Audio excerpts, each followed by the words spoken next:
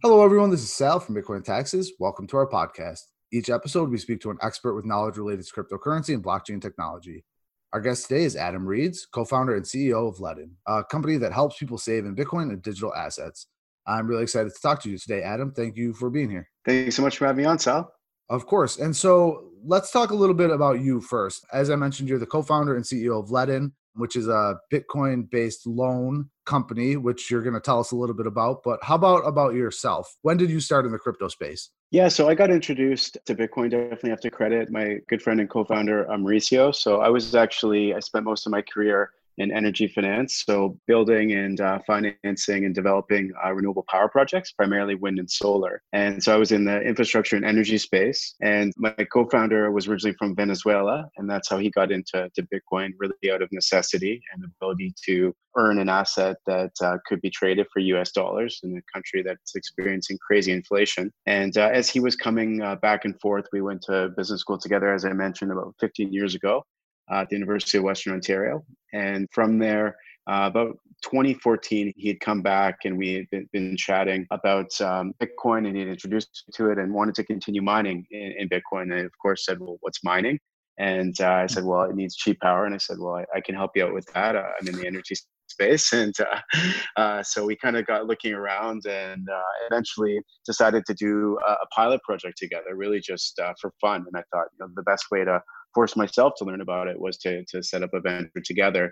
And so really just started as a fun venture. We just started mining together. And then I was amazed that you could trade something that a computer created for real dollars. And for me, the connection between something that was energy intensive to create, converting that back to dollars was really fascinating, because obviously normally you're spending money to create energy. In this Right. case, you're taking energy and creating essentially money. And that's what really the Bitcoin is doing. And so through that kind of was, over several years. And then it evolved to, well, how do we expand this thing, right? How do we take it from a real business and coming from the energy space and being used to doing really large structured financing? I was amazed that you couldn't finance the asset class, as in you couldn't go to a bank and say, okay, I'm building a Bitcoin mine. And they go, great, here's 80% loan to value mortgage to expand that.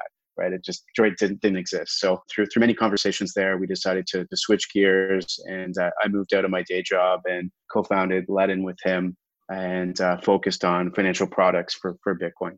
But you did mention that you can't go to a bank. And of course, that's an understatement, right? I mean, even now, it was an understatement back then that companies didn't want to touch Bitcoin. Financial institutions didn't want to touch cryptocurrency. Even if you had cryptocurrency associated with you as a business, they wanted nothing to do with you because all they thought about was like ICO scams and stuff like that. They didn't really care what your business was. They just didn't want to deal with you. Absolutely. So not only will they not finance it, they won't even just provide banking for it. And in some ways, it's frustrating trying to run a business and connect with banks, but the regulation is just so complex. And I think the risk reward for them, at least the perceived reward of the size of the market compared to, again, the incorrect view of the risk associated with it, just doesn't provide motivation for moving that forward. At least, that's true in Canada where we're based. I'm sure it's true in the US as well. So yeah, where there's problems creates opportunity, right? Yeah, absolutely. And when did Ledn start? What year did you guys launch? Yeah, so we launched the business in 2017 as far as creating it, and then we incorporated Ledn Inc. in 2018 to commensurate our seed round. And so we had another entity that we were mining in, and really structured things out and incorporated Ledn in late 2018, and then we launched our online products in early 2019. Okay, so the reason I ask, aside from wanting to know more about the company, but obviously the end of 2017 was when Bitcoin really picked up steam in the mainstream. Everybody was talking about Bitcoin because the price had gone so high. So cryptocurrency really became a mainstream focus. And I'm wondering, have you noticed that banks and institutions have become more accepting of Bitcoin and crypto in the years that you've been in the space since the end of 2017? Because you would think the end of 2017 would be the year where people would say, where institutions would say, okay, this is serious. This is going to make us a lot of money. And there were a lot of institutions that did that and a lot of individuals that got into crypto because of that. But I'm wondering, did that high price of Bitcoin cause some of these institutions to really change their tune and to really start accepting crypto? Yeah, on the institutional side, we're seeing a little bit of it. I wouldn't say it's coming in droves, like was a lot of the discussion last year was about. I would say what is coming is we get the opportunity to speak to people all over the world about Bitcoin because we're a global company that offers our services in most markets. And there's a huge dichotomy between people that have grown up in either oppressive regimes or just regimes that experience high inflation and their willingness to understand and want to learn about Bitcoin versus American or Canadian that just really hasn't had to deal with inflationary issues. So that's what I see. I see many people overseas that are really curious and willing to dive in. So I'd say for us, it's more coming at the individual level. I think at the institutional level, it'll be clients pushing them to want to get into it. An example of that is there's a large company owned by Power Corp in Canada called Wealthsimple. That's the American version of Robinhood. And they just launched Wealthsimple last week. So they would be less traditional than a big institution because they have a very millennial-based client base. But I think when you see that, obviously they're getting demand for it, they're getting inquiries, so they build something that the market wants. But I do think it's going to come the other way. I think it's have to come with clients asking for a service and it getting big enough that we feel that there's an immediate revenue that they can generate and earn money from it. So. Yeah, I appreciate that information. And I mean, like you said, you just as a consumer, you can tell a lot of these companies have more of a millennial base and therefore are starting to offer more cryptocurrency based products like Cash App, for example. You can buy Bitcoin on Cash App. Robinhood, you had mentioned you can buy crypto on Robinhood. We're not like sponsored by them or anything like that, but I recently checked out the Cash App process and it was super easy to purchase some Bitcoin.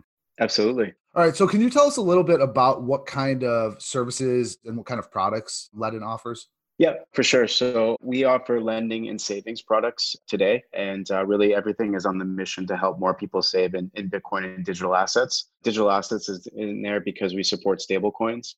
So we haven't gone full where we have 100 different altcoins that you can provide on the platform. We do our best to keep things simple. So we've really focused on core products that we think add value to what people are doing with these assets. So we have 4 products today. We have a dollar loan product where you can put up Bitcoin as collateral and access a US dollar loan available to be dispersed in US dollars to your bank account or in stable coins to an address of your choosing. We also have a product called Buy2X or B2X for short. And what that is it's a loan to purchase additional Bitcoin.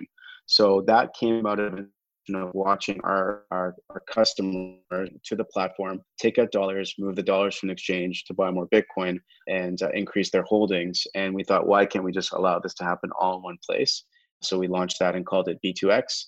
And then on the savings side, we have a Bitcoin savings account that currently pays 4.1% APY. And we have a USDC savings account that pays 8.8% APY. And in the savings accounts, we've collaborated with Genesis, the largest institutional lender in the space, to provide certainty and transparency on who we're lending those assets to. So with that, Genesis acts as our primary borrower for those accounts. So what we wanted to do was, in order to generate interest for those accounts, the assets have to be lent out. We had kind of a decision to make: is do we build out a full institutional trading arm, lending arm, not trading arm, to lend out those assets and do it in a sustainable fashion and in a secure fashion, of course. And so we thought we could build that out, or we could partner with the largest group in the space. And that's through the collaboration of Genesis. So for those that don't know Genesis, they're a subsidiary of Digital Currency Group, one of the largest companies in the space. And they've done over 6 billion of Bitcoin and digital asset loans to date. So very experienced team, awesome guys that we've got to know over a long period of time. And we were absolutely ecstatic to partner with them on these products. And it's funny that you said we thought whether we should build it out or should we just partner. And when you're in the software space, you kind of want to do things yourself. You want to say, hey, we did this. This is all us. This is all our work. But sometimes the right move is to just partner out and to go with somebody else who's in the space, who's been in the space for a while, who has a trusted business model and a trusted, software, whatever it is, and to work with them. Sometimes that is the right move. Yeah, exactly. And for us, it just allows us to have more resources to focus on building a better retail experience, right? So more resources to improve the application and let more people know about these products. Yeah, absolutely. So you have a few products. So let's first talk about the Bitcoin collateral loan. So you said that you have to give Bitcoin as collateral and then you can take out USD backed loan? Yeah, exactly. So this is an alternative to selling Bitcoin. So really serves two purposes. For one, it allows people to access cash without selling their Bitcoin. So you retain the full upside in the Bitcoin price. And the other piece it has is it does, obviously we're on a Bitcoin tax Mhm. podcast. So it has certain tax advantages in, I guess, given asterisk that, of course, with any tax advice and that you need to consult your own advisor. But in most situations, it's not tax avoidance, it's tax deferral. So if you have large capital gains built up in Bitcoin and you have a lower adjusted cost base, by taking a loan, it can allow you, just as we said, loans are not taxable because you're borrowing against your own assets. So in the loan process, in most situations, it would not be considered a sale. So you can borrow against the value of that asset, perhaps invest it in other assets that you have a strong conviction in. And then when the timing is right, repay that loan and then sell the Bitcoin at a later date. So what are the lengths of the loan? Is it typically a year loan, or do you guys go longer repayments, or is it typically a year? Yeah, so it's super simple. Most consumer loans are 1 year, 12 months. So we match that, but it can be repaid at any time. So there's no prepayment penalties. You don't have to pay the interest. If you only use it for 6 months, you pay 6 months of interest. There's no additional charges for repaying it early. And then as long as market conditions are still as they are, we automatically renew those loans. And so most clients that have been using the platform just keep renewing their loans on an annual basis, assuming that they like the product, which we're seeing. So do you find that's a common use case then for, and of course, like you said, it's not avoidance, but not to use the term avoid, but to avoid capital gains for that year at least, because you're deferring them until you pay it back. Is that a common use case, do you think? Like somebody has a lot of capital gains, let's say in 2019, and they're like, man, I can't add any more capital gains. I need to get rid of this Bitcoin right now. I want to defer these gains until 2020. Is that a common use case? Yeah, absolutely. I think it's really just another tool in your financial planning toolbox. So I'd say, the interest rate on the loans is higher than a traditional mortgage, right? So if you're saying, okay, well, do I borrow from my Bitcoin or do I borrow from my home equity line? It probably makes sense to borrow from your home equity line. Mhm. But because there is not solutions for borrowing against Bitcoin as an asset class, that's where our product comes in. And that say someone's has a lot of gains built up in their Bitcoin and they want to diversify, they want to buy real estate, or they want to do something even more exciting, like perhaps start a business and they need some seed capital to get that doing. We're seeing all types of use cases for it. And absolutely, it can have tax advantages is one, but just the sheer fact that you can take liquidity without selling and retain the upside as well. Obviously, if the Bitcoin price moves more than the interest costs for the loan, it paid for itself. And given the historical performance of Bitcoin, in a lot of cases, it made a lot of sense to do that. So. Interesting. And so then the next product you talked about was a B2X, right? Yeah, absolutely. So we see a lot of people, obviously, people that own Bitcoin. If you ask them if they want more of it, of course, the majority of the time they say yes. So this product allows people to do exactly that. It does. So you can borrow dollars against your Bitcoin. We lend you the dollars and we allow you to buy more Bitcoin all in one place. And so the simple math is, let's say, to make it easy, the price of Bitcoin is $10,000 US. Mhm. So you deposit one Bitcoin and we would lend you an additional $10,000 and you would buy another Bitcoin at the instant that you took out that loan. So it happens simultaneously. You end up with two Bitcoin with a $10,000 loan against it. So it's exact same in the position as if you had two Bitcoin to start with and then took a $10,000 loan.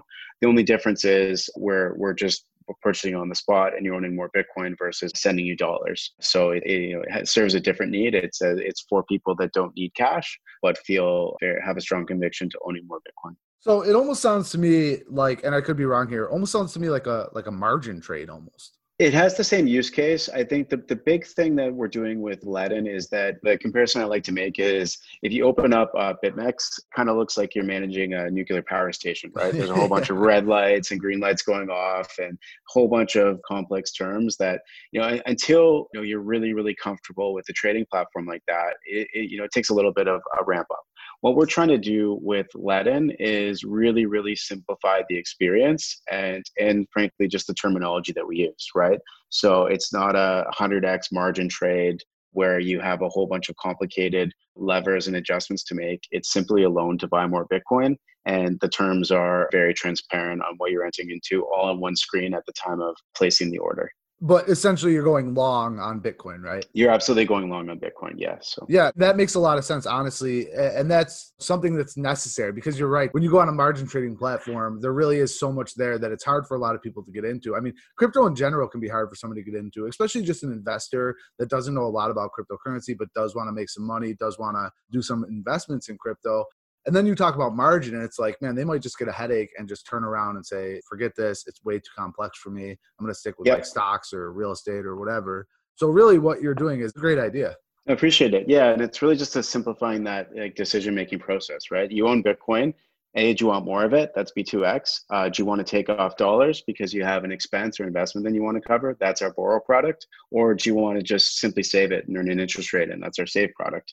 So I think within those three use cases, we might add slightly more features within that to iterate on it. But I think we just want to make that experience better and better and really, really simplify it as much as we can. Very cool. And then finally, you have two savings accounts, right? You said Bitcoin and then a USDC based one. Yeah, exactly. So the USDC, obviously, that's the stable coin put together by Circle and Coinbase and Center Corporation. So each USDC is pegged 1-to-1 to US dollars. So it's a way for people to earn a great rate if they're in the US and already have access to US dollars, or in other markets where it's harder to obtain US dollars, provides a far less frictionless way to really earn a US dollar based yield. So what's the percentage of interest gained on the USDC one? Yeah, it's 8.8% APY.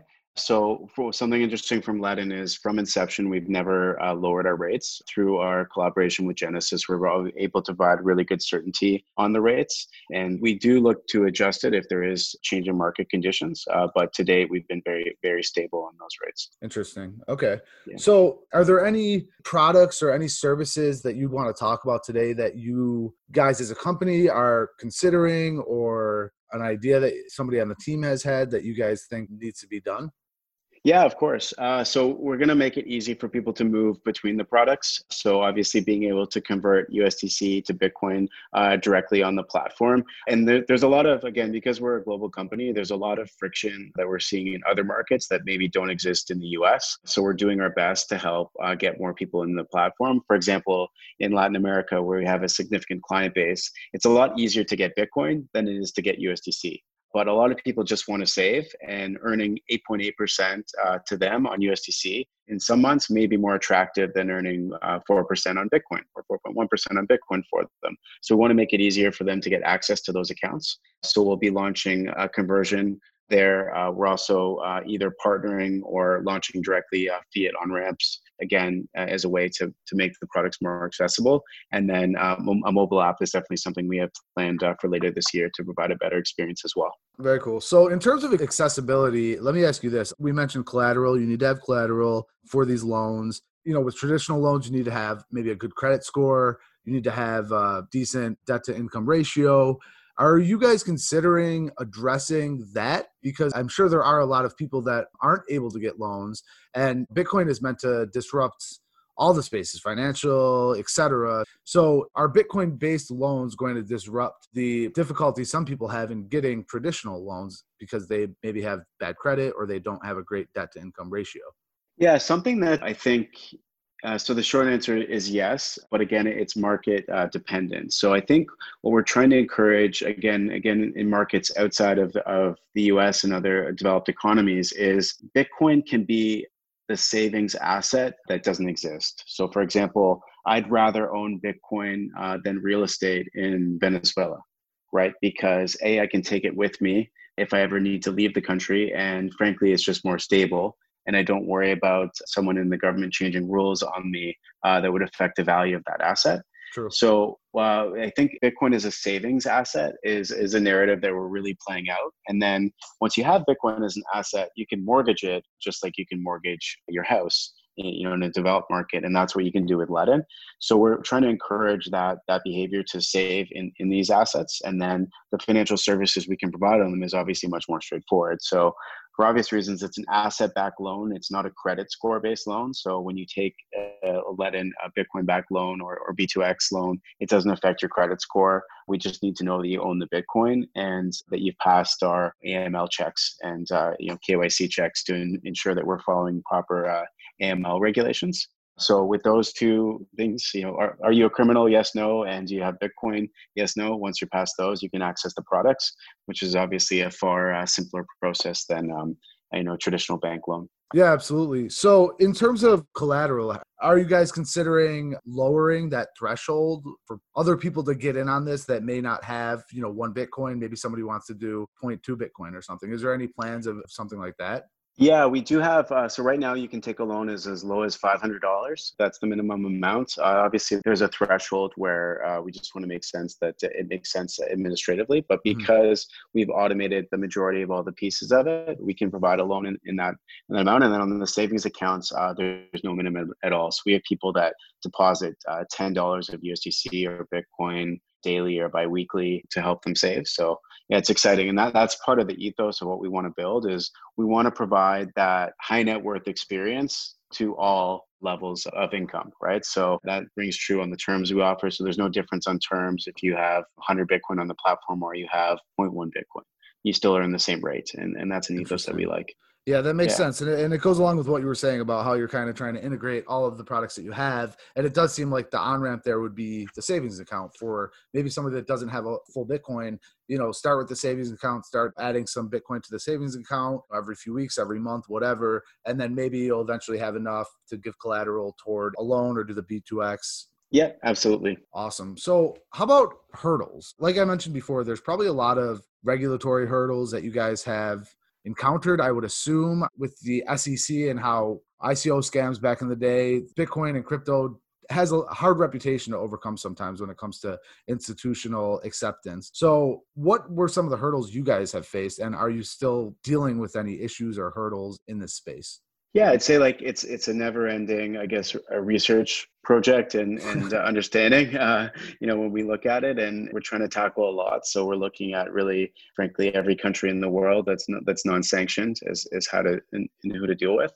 And we're doing our best to understand the regulatory framework in those markets. So when we first created Ledn, that was a big exercise to get both ourselves and our investors comfortable on what does the regulatory landscape look like for these products that we're building. And so what we did was we used Dentons just because they're a global law firm and they had offices in some of the major markets that we were looking to offer products in. And we worked through a giant grid together and we said, okay, what does Bitcoin look like in Ecuador? What does Bitcoin look like in Mexico? What does Bitcoin look like in Canada? What's it look like in Sweden? And what's the regulatory framework for Bitcoin? What's the regulatory framework for lending? And obviously not everything has been created. And so there's no Bitcoin legislation in every single country in the world, and some have moved faster than others. But we just have to do our best to stay on top of it. And what we find is that the majority of clients that we deal with, and that frankly we want to be dealing with, want to be doing the right thing. And again, because we're on Bitcoin Taxes podcast, most people are using the savings accounts, and they're asking us for their 1099 form. They want to be compliant. They're excited about these assets, but they're not trying to break the law. They want to be invested in the space. And the fact that we have made an effort to be a compliant company rings true to them. And it's, I guess, nice to see that behavior, right? And I think the more that gets out in mainstream, it'll really help Bitcoin adoption overall. Yeah, and I think the majority of people in crypto want to do the right thing. They're not trying to avoid. I mean, we deal obviously with taxes a lot. Most people aren't trying to avoid paying their taxes. It's more of a confusion. Maybe they don't understand crypto taxation. But yes, I do agree. The majority of people aren't really trying to pull one over on the government. Exactly. Yeah, no, for sure. My grandfather used to have an accounting firm, and he used to always joke that his clients would say, how much do I have to pay? What's going on with my taxes? He'd say, would you relax? The day you pay the most tax is the happiest day of your life, because obviously you made the most money.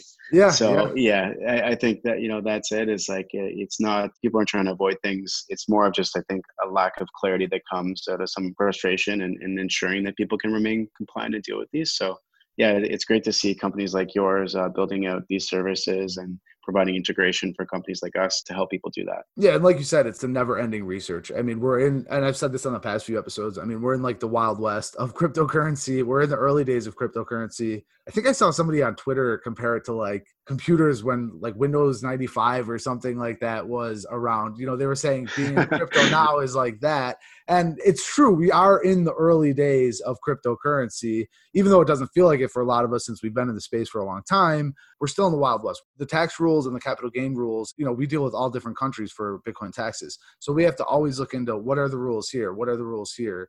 And each year it's like a new government is saying, okay, here's what we're going to say about cryptocurrency taxation. And we have to adapt to that. And then we have to alert our customers. Half the time we'll have customers that don't even realize that those are the new capital gains rules in their country. And we know before them. I'm a dude from New York. I'm not in Sweden often. You know what I mean? But I might know the cryptocurrency taxation rules of Sweden because that's the game. You have to know all the rules that are happening because they're happening on a day-to-day basis. For sure. So the DeFi space is blowing up. A lot of people talking about DeFi products. Are you guys dealing with DeFi at all at Ledn? Yeah, the way we're really thinking about that is it gets broadly classified into DeFi versus CeFi, being decentralized finance or centralized finance within the crypto space, and we really see it as a spectrum. And so I guess even like in hardcore DeFi, the whole concept is okay, we'll create a protocol, and then with that protocol, things can be completely peer-to-peer, and then we'll start with centralized governance, but then we'll over time obviously decentralize all the governance of the protocol, so it operates the way, I guess, to draw a comparison, that the way Bitcoin operates today. And that's the way proposals and such are put forward. I think the reality is there's, even within DeFi, there's a lot of parts that are centralized today. And the benefits of centralization is, frankly, what we're seeing is it allows you to provide a really good user experience and really control how people interact with the products. One part that we get asked a lot is, will you ever create a token? Is there a way for us to participate in Ledn? I think, obviously through the ICO tokens, we've seen the challenge of that from a regulatory perspective. So that's a concern for us in doing that. But I think what Compound's done is really interesting in that, they've provided a way for people to get really excited about participating in the governance of it. I think that the tricky part right now is that people are doing things with yield farming, meaning that, they're borrowing certain assets to change for another, and the economics that are being created outweigh perhaps at times, and again, this isn't painting everything a broad brush, the value that's being created. So we do question how short-lived some of the economics are going to be. I think the protocols will live on for a long time, but just how long the current hype will stay, as in, can you keep just creating more tokens and the price going up and up and up, and encouraging behavior that wouldn't really be doing in if I could say, at a rational market. So I think it'll be interesting to see, like, after that, a month, 2 months, 3 months down the road, where the space is at, and if people are using protocols for what they are using them today. But it's something that we're following closely. I think the easiest way for us to participate would be to support other assets, but we don't want it to be a distraction to what we're building. And everything that we do, we want to make sure that it's helping people and not, encouraging them to speculate too much and take on undue risks. So yeah, that's a really good way of putting it. It seems like the DeFi hype is real. I mean, everybody is talking about DeFi, at least from my perspective. It seems like everybody's talking about DeFi. I always think that Bitcoin and crypto aficionados are kind of split into two broad factions, right? Like, there's people that are into crypto because of the technology, and there's people that are into crypto as investors. Obviously, they intersect with one another, but I wonder if the people that are into Bitcoin and crypto for the technology are the ones that are really avid DeFi fans, and the investors, I wonder if there's really that many investors in the DeFi space, like serious investors in the DeFi space. Any input on that? Yeah, in the industry that we're in, there's probably more examples of build something first and see if it will use it, just because there's no industry like a crypto where you can put something out there and then the whole world can adopt it so quickly, right? So I definitely agree with your analogy of that. I just think that what's interesting about the whole space is there's perceivably so many different things being created that I don't really know how everything could work. And I guess that's the point. It's just I've never been in an industry before where you can create something so quickly and then put it out there to see if it'll work.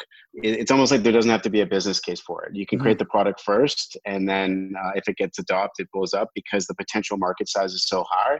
So many people are willing to try, right? Yeah, you're 100% right on that. And if hype is any indication, then DeFi is going to have a place for the investor side of things. And it probably already does. It likely already does. I mean, I know we have a lot of customers at Bitcoin.tax that do a lot of DeFi trading and have a lot of like the compound tokens and stuff like that. I mean, Coinbase just added support for Compound, I believe, right? Yep. It seems like it came out of nowhere, to be honest. Maybe I was just so used to dealing with cryptocurrency taxation and we were trying to make the best crypto taxation experience for everybody that DeFi just came out of nowhere. And all of a sudden it was this hype beast that everybody was talking about.